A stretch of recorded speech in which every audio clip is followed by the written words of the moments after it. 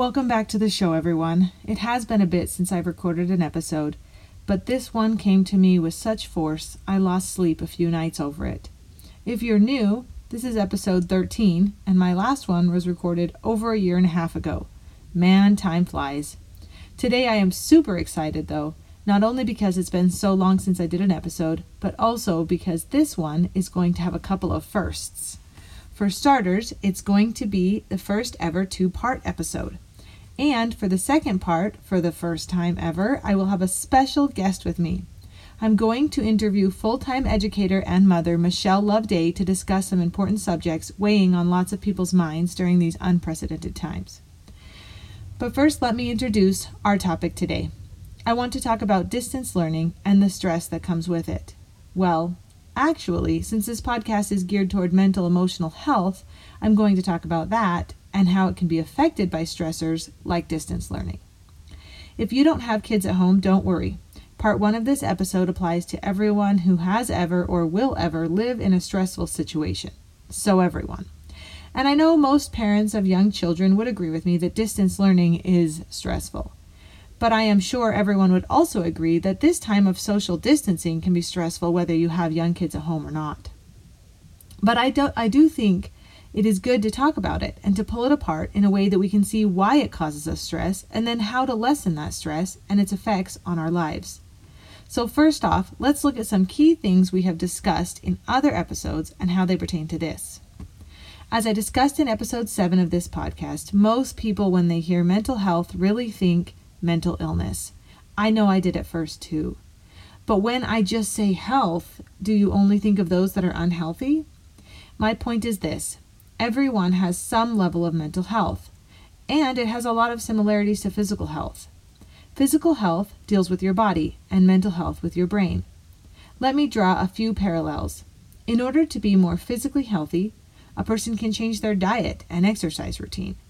Well, in order to become more mentally healthy, a person can change their daily routines and do mental exercises. Also, sometimes things happen that are outside of your direct control that affects your physical health, like you develop a disease or get a cold or break a bone. Well, equally, things can happen that are outside of your control that affects your mental health, like you lose someone close to you, someone you care about hurts you, or, let's say you have to practice social distancing or distance learning.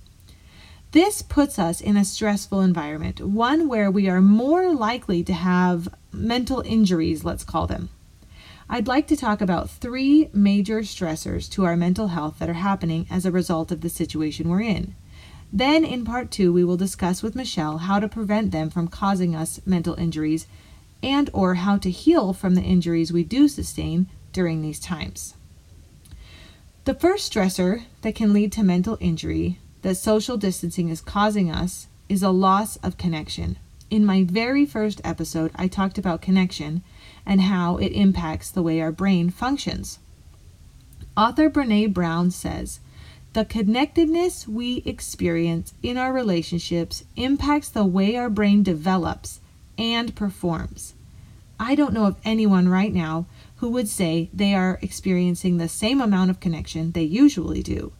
But if our connection has a positive impact on the way our brain performs, then shouldn't it only follow that our brain isn't performing the way it usually does in our current state of social distancing? And if that is true for us as adults, then think about the connection our children usually have versus what they have now. So the first stress caused by distance learning is lack of connection, causing our brains not to function as well. This is happening in a time when we really need our brains to process the conflicting mass amounts of information streaming to us at a terrifyingly fast pace. And I am not saying just those who choose to watch news all day or scroll Facebook. We are all, our children included, getting information from many places. Our talks with neighbors, communication from the schools, work, the government, etc. So right now, we need to get our brains the connections they need to function well. The second mental injury we may be causing ourselves without knowing. In episode 4, we discussed shame and should statements. My question today is, are we holding ourselves to an unrealistic should statement? Are we telling ourselves we should be doing this much distance learning, or our distance learning should look like XYZ? The thing about should statements, even if they are never spoken but only thought, is that they don't actually help or motivate us.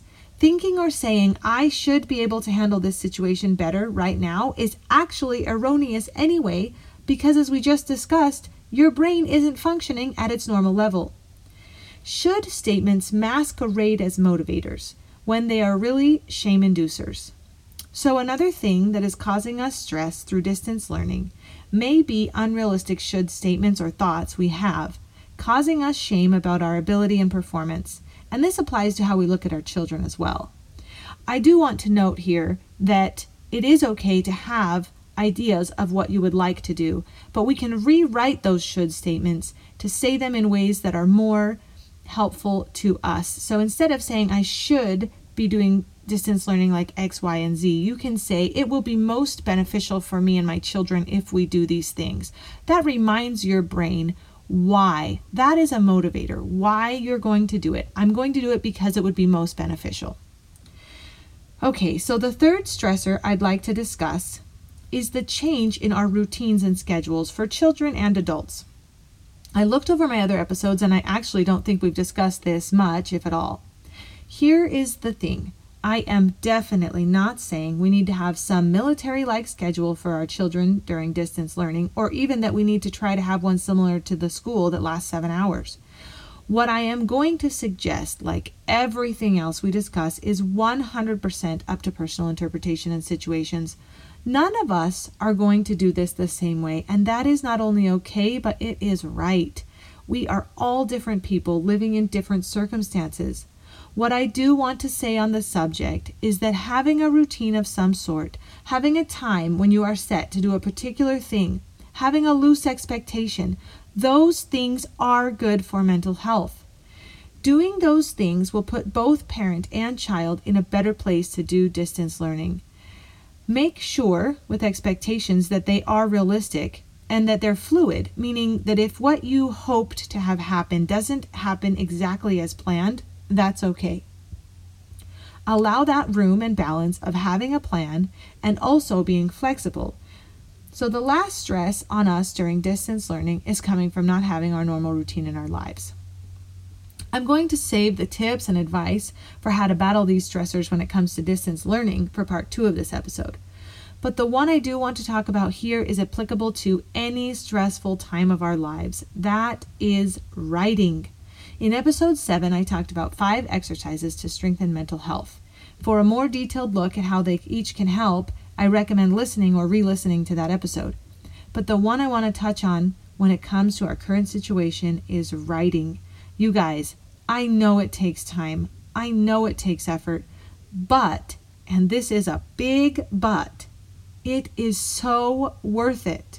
Now, I am still working at taking my own advice on this one, but I did just sign up for a course that will help me stick with it for at least the next 5 weeks. One of the creators of the program I signed up for is Jordan B. Peterson. He said something that hit me so strong I couldn't ignore it. He said, when complicated experiences are carefully put into words, the manner in which they're represented in the brain changes.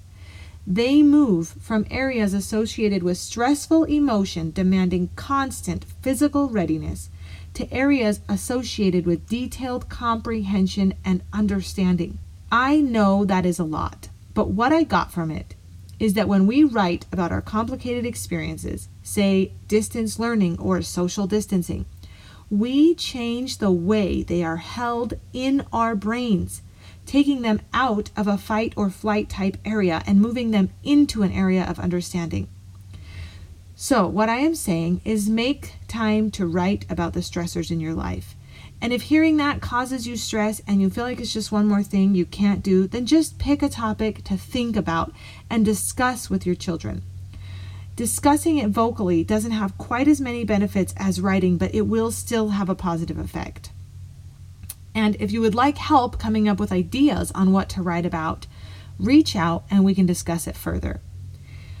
I'd like to use the experience of one of my sisters as an analogy for what we're currently experiencing. She runs, both for physical and mental health, really, but let's stick to the physical health for now.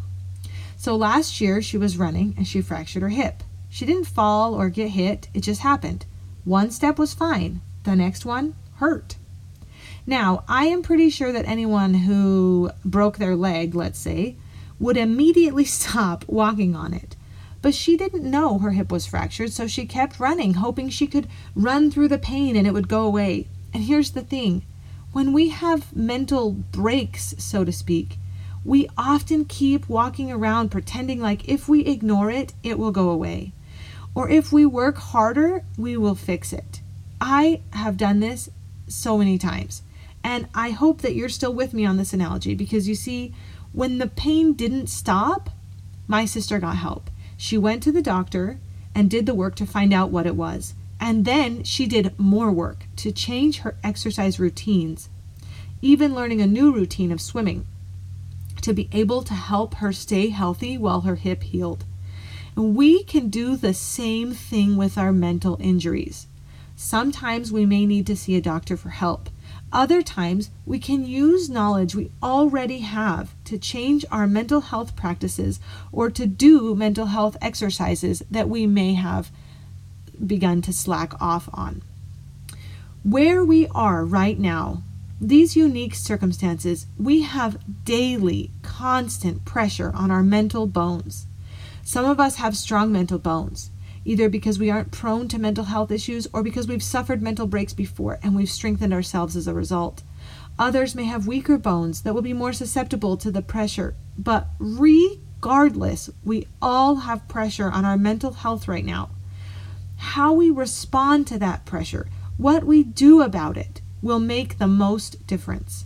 Are we going to push through, run extra hard in life to make up for it, only causing more injury? Or are we going to treat it the way that we would a physical injury, by taking steps to rest and strengthen our mental muscles? The second part of this podcast will be dedicated to talking with Michelle about ways we can help both our own mental health and that of our young children during this stressful situation of distance learning. As an educator for over 18 years, she gives some great tips and advice on how to maintain both parents' and children's mental health.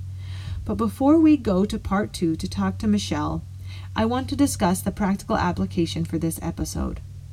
Look at and evaluate both your mental health and that of your children. This is not just for those who have depression. This is for all of us. Remember, we all have some level of mental health. Look at the ways your connections have changed, the ways your routines have changed, and look at your expectations. Then see where you may be weak and what you can do to strengthen that area. If you look and see that you are mentally healthy, even in today's crazy world, that is great. If that is where you are, look to those around you to see how you can help, uplift, and strengthen others. I couldn't finish this episode without saying that my own mental health suffered this last week or so, ironically just as I was working to get this episode out. My injury came as a result of taking too much on and severing most of the few connections that had been holding me in a mentally healthy space. My own words reminded me of my need to check my routines and make room for those much-needed connections. And one thing that really helped me recover from this injury was the wonderful people around me, those that were there, willing to hold space for my pain, those that reached out and found ways to connect with me even when I might have been pushing against it. The other thing that helped me was making this episode. It inspired me to write again. It opened my eyes to the need to take my mental health as serious as I take my physical health. I hope it has been uplifting and will prove useful for you in some way. See you on the other side in part 2.